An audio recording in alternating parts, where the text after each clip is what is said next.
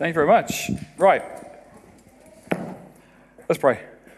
Lord God, I pray that you're with us this morning. I pray that in the heat and the fun and frolics of noise at the back, and just you use the words that I say to reach hearts however you want to reach them, Lord God. This is about glorifying you and about people knowing you. And I pray, Lord God, that you're with us this morning as I share what I've got.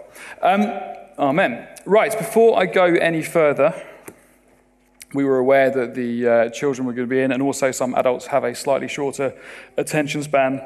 No names, Pete. What we have here, which I'm going to put them at the back, actually. These are bingo cards with words that were in my first draft. So I'm going to put them on this chair here. And there are some pens there, so if you as an adult, as a family, as a young person want to get a bingo card, straight in there. That's why I love that, man.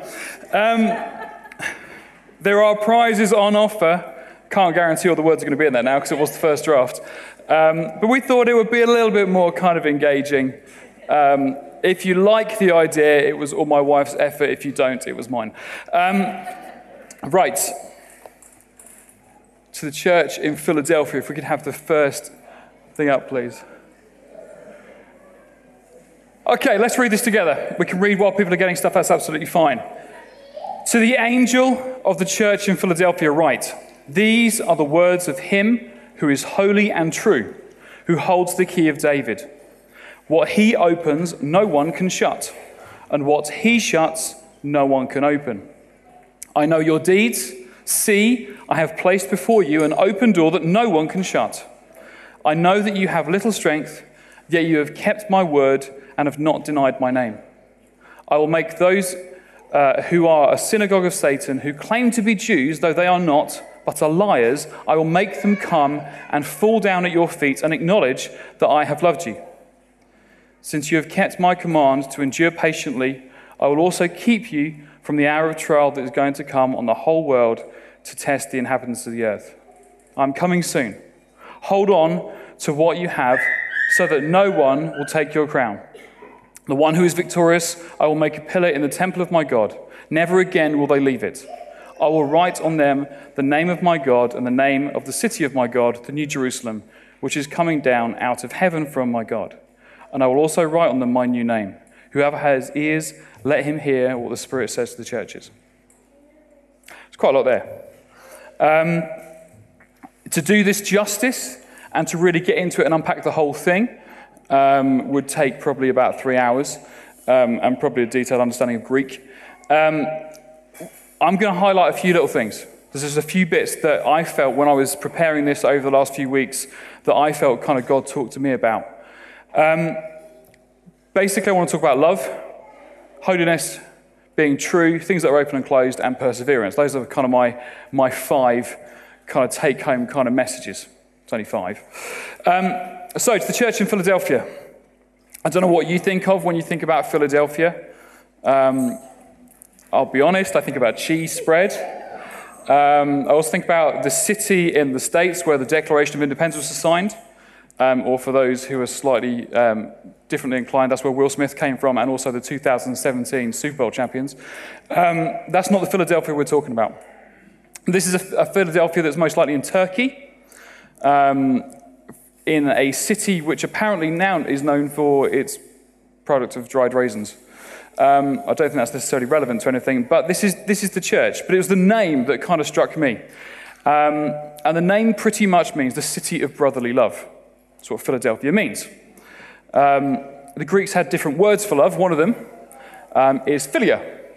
If we could have the next one, please, John. So philia is one of the words for in Greek for love. That's kind of the brotherly love. We love other people. That kind of love between friends.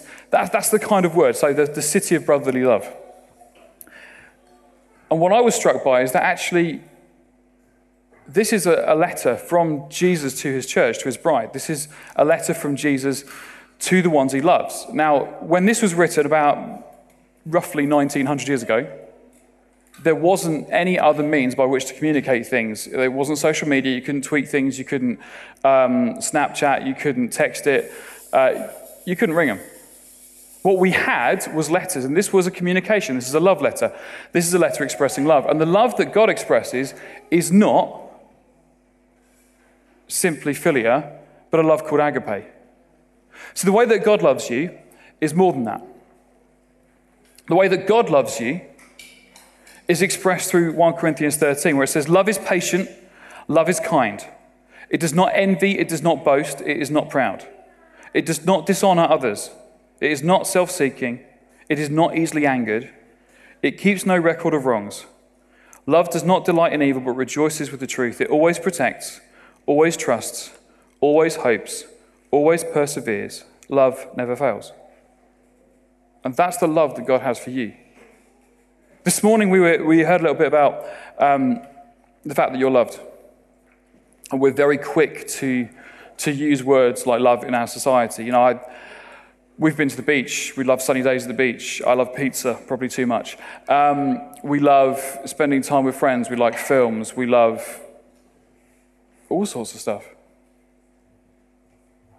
But this is a real love. This is a deep love. This is a depth to this. Where God comes from, the love that he has for you. We need to let that sink in. Everything that we're going to look at is based on that this is how Jesus is towards his church, to his bride, his people, to you and me. He never gives up. He never fails. His love is true. He loves you beyond anything you can comprehend. This is a sacrificial, self-giving love. This is not about self-serving. This is not about doing something to make me feel better. Yes, when we love other people sacrificially, we do feel good about ourselves. We do feel good about the situation. But the point of God's love is not a case of, oh, I want to feel like this. Pop songs are filled with this idea of I love you because how you make me feel. You make me feel like this. It's all about me. And that's not God's love. God's love is all about giving sacrificially of himself to us consistently, continuously, regardless of what we have done, regardless of where we are at, regardless of how we feel, regardless of anything else. It is all about him loving us because he chooses to. And we need to know that. We have to pause. We have to get that in our heads, that we are loved because he chooses to love us. We didn't earn it. You can't earn it. And you can't lose it because you didn't earn it. You have to understand that you are loved because God says, do you know what? I love you. Even when you turn around and do nasty things in his face, he turns around and says, I love you. This is agape love. This is unconditional. It's dependent on the one that's giving it, not dependent upon the person who's receiving it. So we need to know that that's where it starts. Then we get into this bit. These are the words of him that is true and him that is holy and true. Jesus is holy. I want to explore holiness for a second. I have, obviously, because I'm going to talk about holiness, I've got to picture some crisps.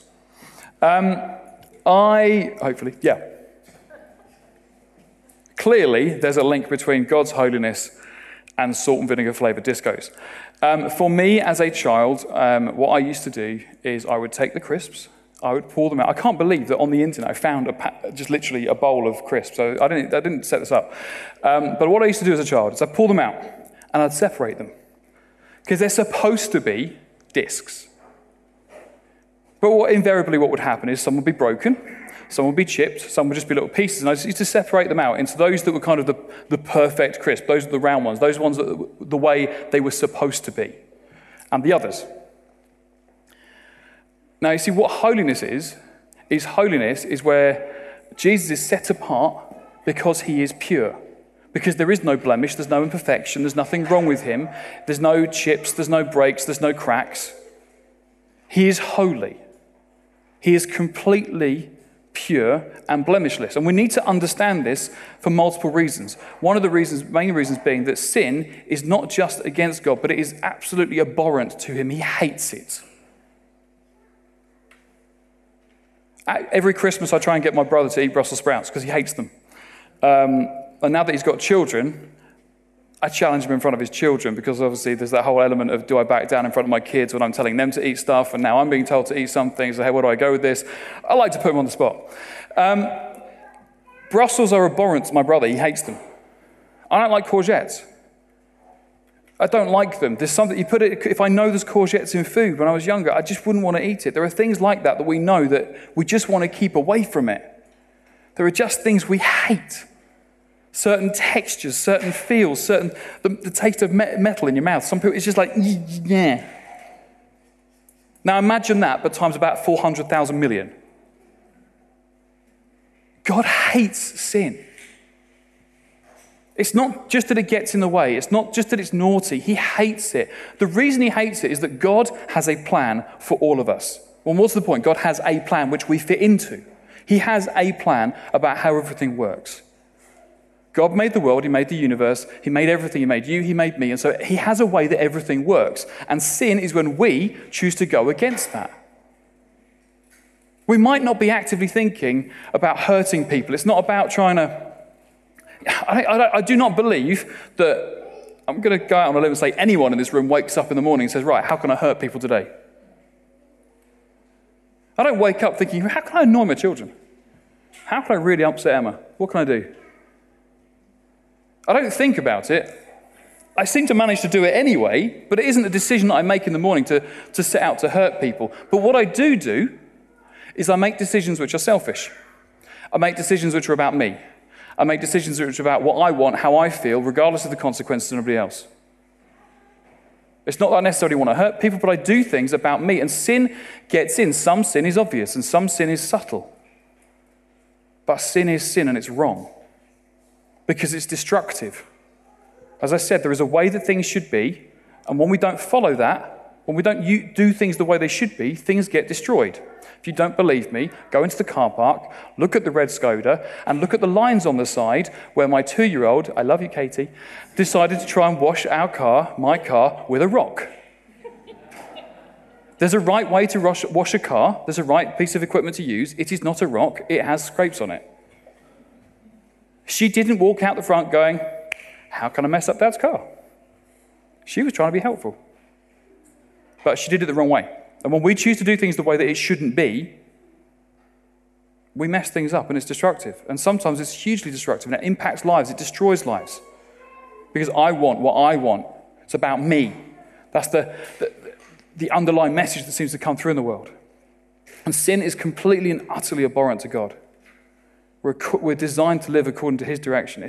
It causes damage. Sin causes damage. We've got to get rid of it. It weasels its way in, convincing you that actually what you're doing is fine. Convincing you that what you're doing, it doesn't really matter that much. It's not that big a deal. Most of us aren't going around doing big things. We're just doing little things. We're just getting across here and there. We're just swearing at the driver that just cut us up because they're an idiot. Because don't they know it's a 40-mile-an-hour zone. Why are you still driving at 30? Or the ones that really annoy me, where they're driving at 40 regardless of the speed limit.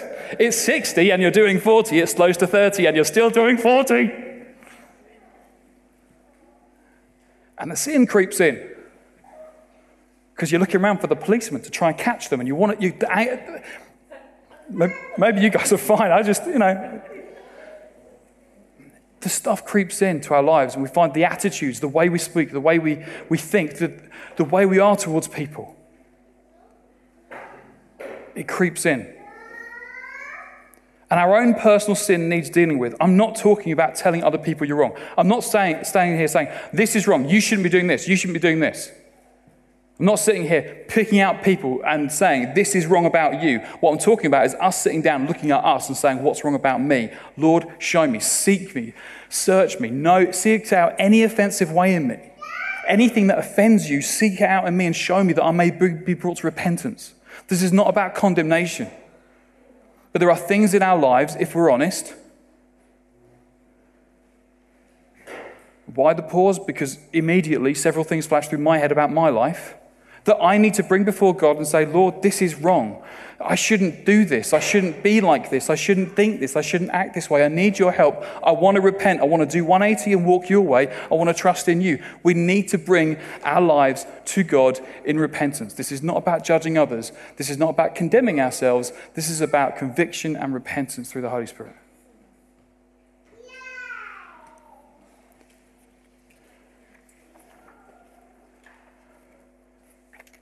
Jesus is also true. I've got another picture, please. Luke, I need your help. You know those, yeah? I reckon Luke's one of about 7 people in the room.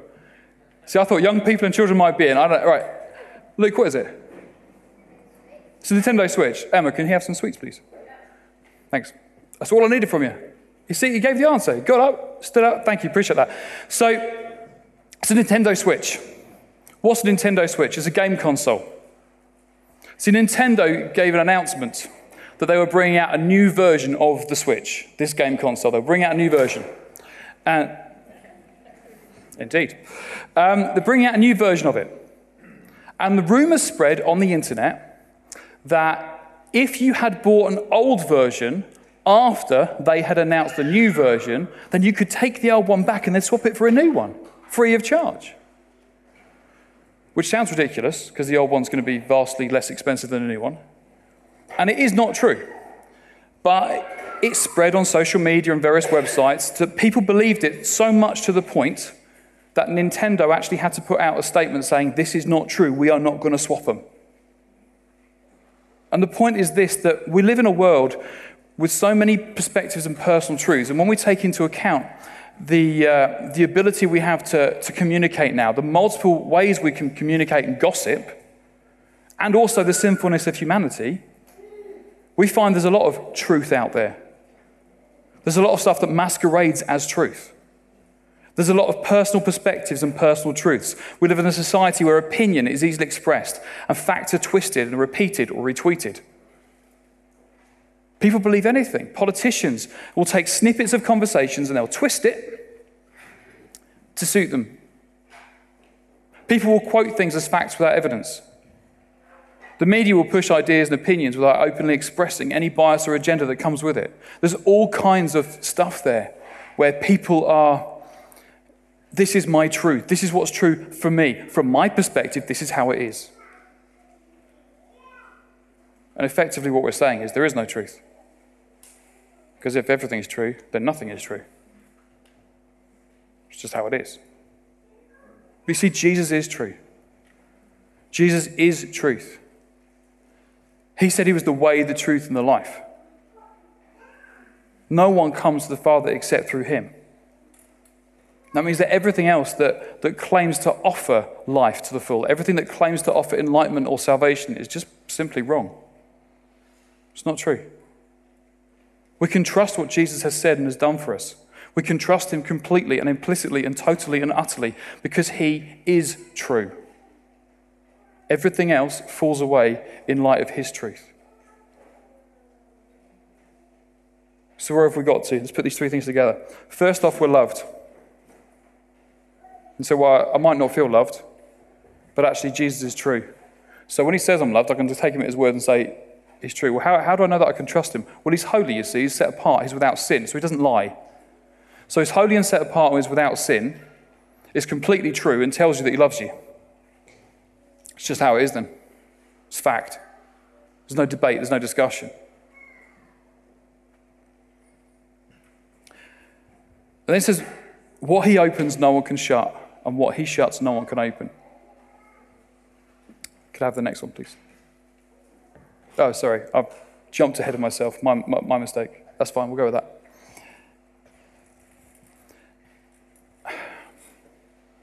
The point of Jesus dying for us and being raised from the dead is so that our sin is dealt with and we can have a relationship with God.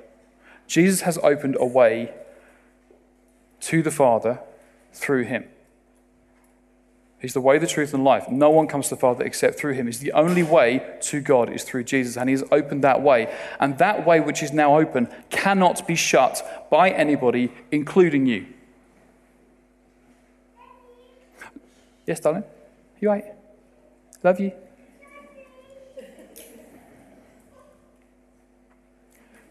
That's my daughter. That's my son.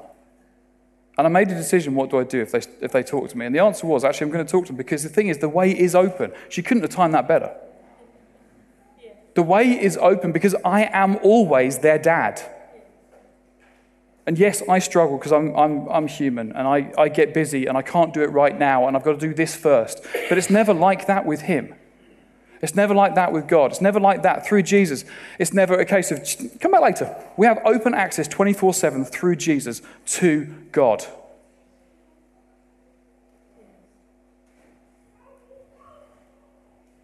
We live in a society which is so getting used to things being open all the time, we can't cope when they're shut.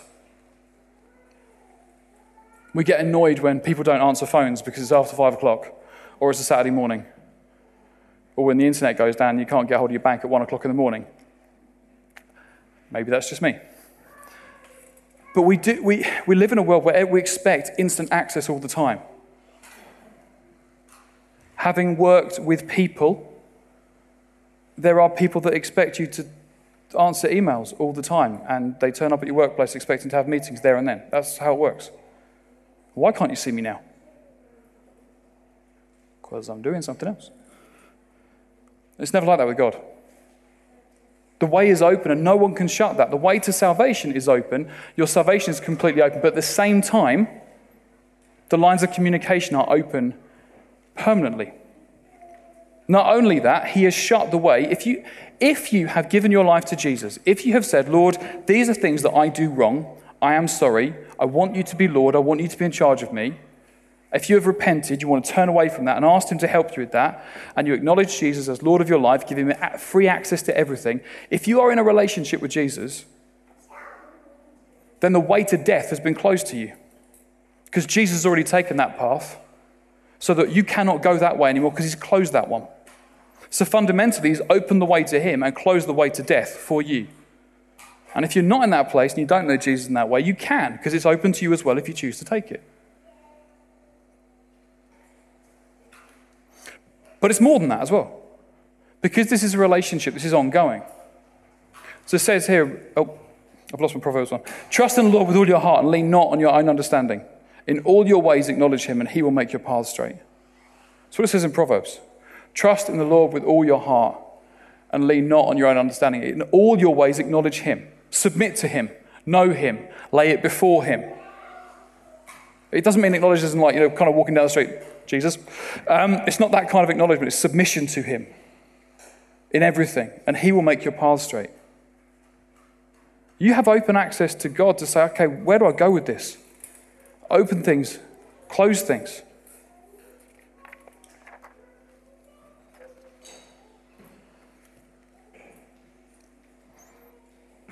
One of the things we have, how do we do this?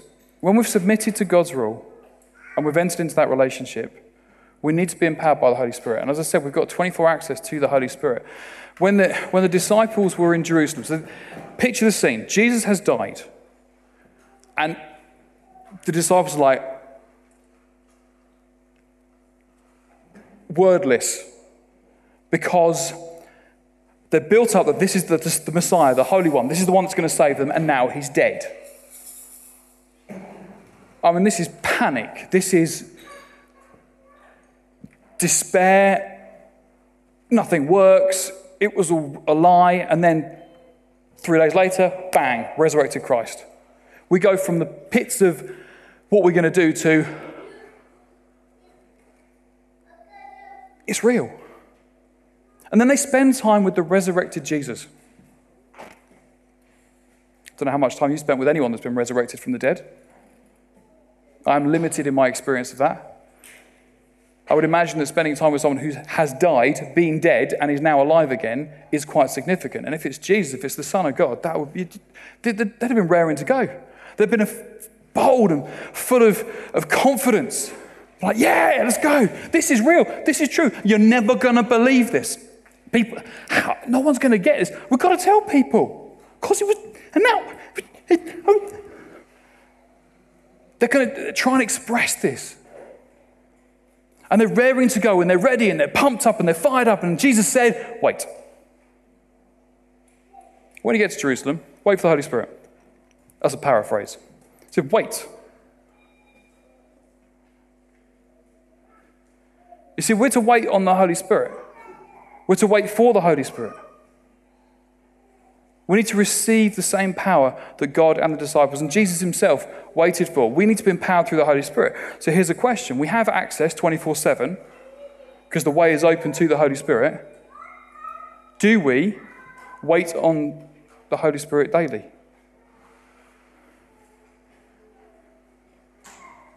Because I don't. And then I wonder why it doesn't work. It's if we're not doing it, we're not living in the fullness that God's got for us.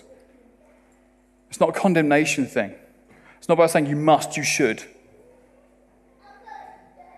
It's like there being two rooms. We went to Warwick Castle over the summer. And in Warwick Castle, what they had is they have a big, like all castles, I'm sure you're aware of your history, big, massive kind of dining hall where the feast would be. And just off that, they have a small room where all the guests would be packed, because what they used to try and do is lower the expectations before revealing the grandeur of the feast they were going to. So basically, they pack them all in a small room with not a lot in it, which is very uncomfortable. And then they open the doors and it's suddenly like, ah, wow. Now you see, we've got open access to the wow bit. And it's not about condemning people, but it's about asking the question, are you sat in the waiting room going, this isn't that great? When the door over there is open for you to go through. Because if we're not waiting on Jesus, if we're not waiting on the Holy Spirit, if we're not saying, I need you, it's not another thing to do. Try not to see it, whether you call it a quiet time, a devotional time, chatting to Jesus, talking to the Father, whatever you want to call that time with God, it's a relationship. So rather than seeing it as something to do, somebody said to me recently, rather than seeing it as something to do, I see it as a way of escaping all the other stuff I've got to do. It's time out from all the other stuff. I need time with my dad. I need time with the one who loves me. Sammy came with me this morning, didn't you, darling? And on the way, I said, why did you want to come with Daddy? And he just wanted to come with me. So we got here early, and he came with me, and he came in the car. And then we stood at the back playing catch, throwing around your vulture. Yeah? That's what we did. We just spent time with each other. I wasn't thinking about, and this is, for me personally, I wasn't thinking about preaching. I wasn't thinking about everything that he's doing at home when we get home. I wasn't thinking about starting a new job a week tomorrow. I wasn't thinking about sorting out finances or whether we've bought all the uniform for Sammy starting school. We weren't thinking about anything else. It was just it was an escape. It was just me and my boy. That's what it's like. That's what it's like with Jesus. Because God's your father, he's your daddy. Go play catch with him if you get a chance. Talk to him, chat to him. We need to take that opportunity, which I'm going to try and give you in a minute. We also need to be aware that actually God will open other ways for us and also close other ways. If we acknowledge him in all of our ways, then he will make our paths straight. We need to lay everything before him and say, this is how it is, where do you want me to go with this? If we submit to him, then he will open ways for us and close other ways. I was counting up at the beginning of the service. I have applied for 8 jobs in my life. So I'm 41. I went to university after taking a year out, and then I did a PGCE, which I finished when I was about 23. So between 23 and 41, I have applied for 8 jobs, positions, promotions. 4 of them I've got, 4 of them I haven't. All of them, hello. All of them I have submitted to God. All of them I've sought to lay before God as I've gone for them. But one I pushed.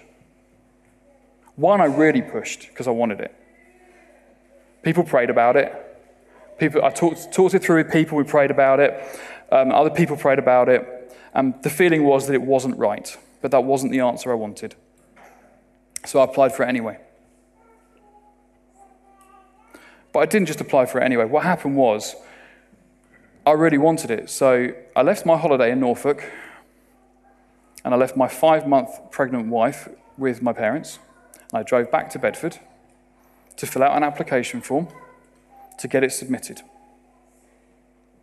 Then I got an interview. And in the interview, I didn't have any answers. My mind was blank. That doesn't happen to me in a work situation. In a work situation, I've got plenty to say.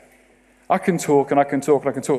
The second to last interview I went for, the feedback I got from the interview panel was, you're right, you do talk a lot in the interview. But in this interview, I had nothing. They were asking me questions. I even knew people on the interview panel.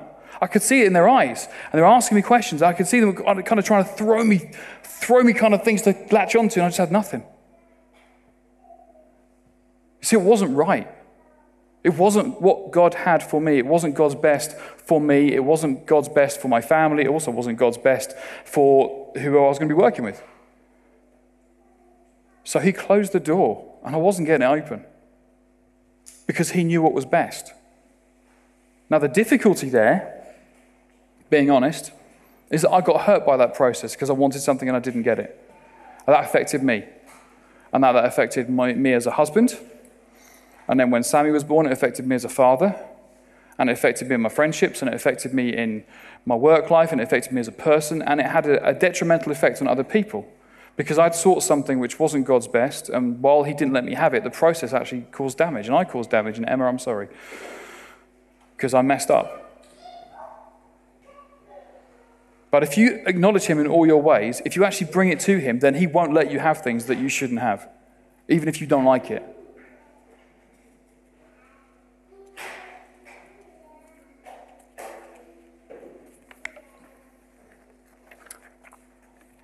The final thing is about holding on to what you have, so no one will take your crown. About perseverance.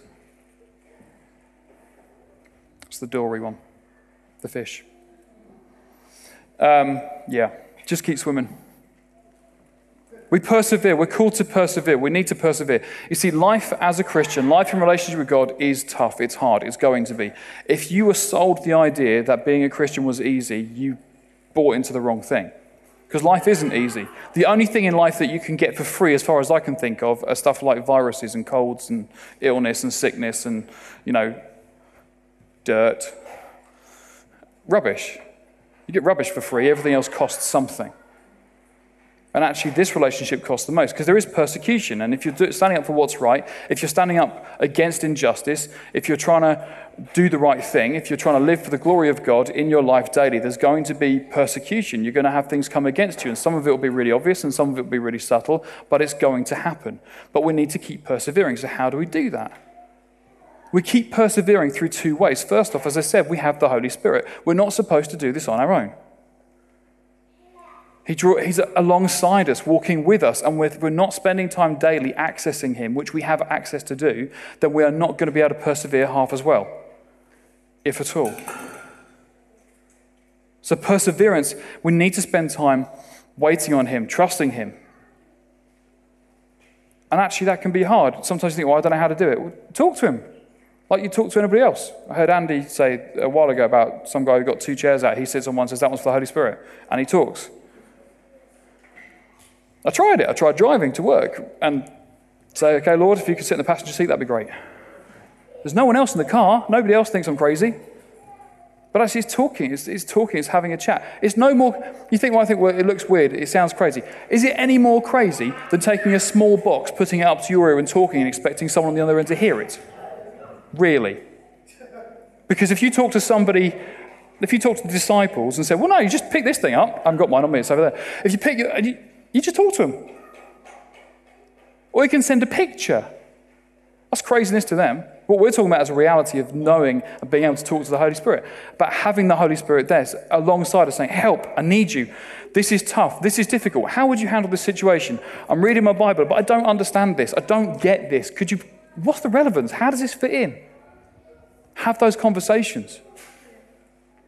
The other thing about perseverance, and this is where the Dory thing comes in, the just keep swimming thing at the end of, spoiler alert, towards the end of Finding Nemo, there's a bunch of fish trapped in a net. And the whole thing is that Nemo swims in and says, swim down, swim down. And then all these fish together, just keep swimming, swimming down and down and down and down until the net falls open and the thing breaks off the boat and all the fish are free. And the point is they were working together. And we need to remember that we were put together in a family as a body. This letter is to a church, and we are part of a body. being part of a body is messy because there are people involved. And people are annoying and frustrating and opinionated and all sorts of stuff. And they're noisy when I want to be quiet, and they're quiet when I want to be loud. And they pray funny. And they dance, and they put their hands up, or they don't dance, and they don't put their hands up, or they clap out of time, or they sing off key, or they don't sing, or they sit there with their eyes closed, or they just sit there looking mean and angry and hacked off. And people are different and weird, and it's hard work with people. If you've ever worked with anybody else, you're not self-employed on your own, generally speaking, there's a phrase that I used to use at work. I'm a teacher. And so school would be absolutely fine if you got rid of the kids and then got rid of the staff. Schools would work wonderfully if they had no children in them, especially if they didn't have any teachers either. Great. Summer was quite nice. Just go in, get on with stuff, no one to disturb you. That's not how it works. We need to press into what Jesus has for us together. Don't stop coming on Sundays. We all have legitimate or semi-legitimate reasons why we start opting out of things. And as I say, this is not about condemnation. This is about me looking at my life and going, okay, what's got in the way for you? Because I can think of prayer meetings I haven't been to and the reasons why. I can think about the Sunday services I've not been to and the reasons why. I can think about the small group midweek meetings that I've not gone to and the reasons why, and how it's easy to opt out. And there's always things. I can give you 250 other things I have to do, probably by tomorrow morning. Or why it's too hard, or why it's too difficult. I've got 2 small children. It's a great excuse for anything. Got no babysitter. Someone's got to babysit. Someone's got to look after the children. It's not fair. Emma's been with them all day. It's not fair for me to come home from work and Emma have to stay home. So I will stay home and sacrifice doing anything else. I will stay home with the children because I'm that great a dad. Not because actually it's just got me out of doing something else. It's there sometimes. It's easy to opt out. It's easy to back off. It's easy to withdraw. We need to not do that. The reality is that if I lose a part of my body, there are consequences of how my body will work. If I lose my hand, I will have to adapt, overcome it. It will have a consequence on me. The consequence on my hand is it will just cease to function effectively. If we disengage from the body, we will cease to function effectively. I'm not saying you won't be saved anymore. I'm not saying you can't be a Christian, not come to church. I'm not saying any of that. What I'm saying is you will not function effectively because you're not living as the way it was designed for you to do so.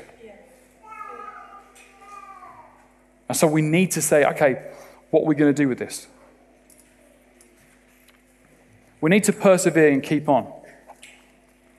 We need to have the tenacity of a 2-year-old who has found there are sweets in her daddy's bag and has had a packet of sweets and wants sweets. And when daddy says no, tries to get into them anyway and goes and sits at the back on a yellow chair trying to rip at them with her teeth because she wants sweets. Do I show that perseverance for anything? Or do I just go, well, whatever.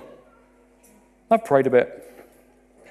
There's some healing. Lord, heal them. Amen. Right, what's happening in Stranger Things on Netflix? I'm hungry. I need something to eat. I really need a cup of coffee. I'll pray after. I need to drink coffee first. I'm tired. I can't focus.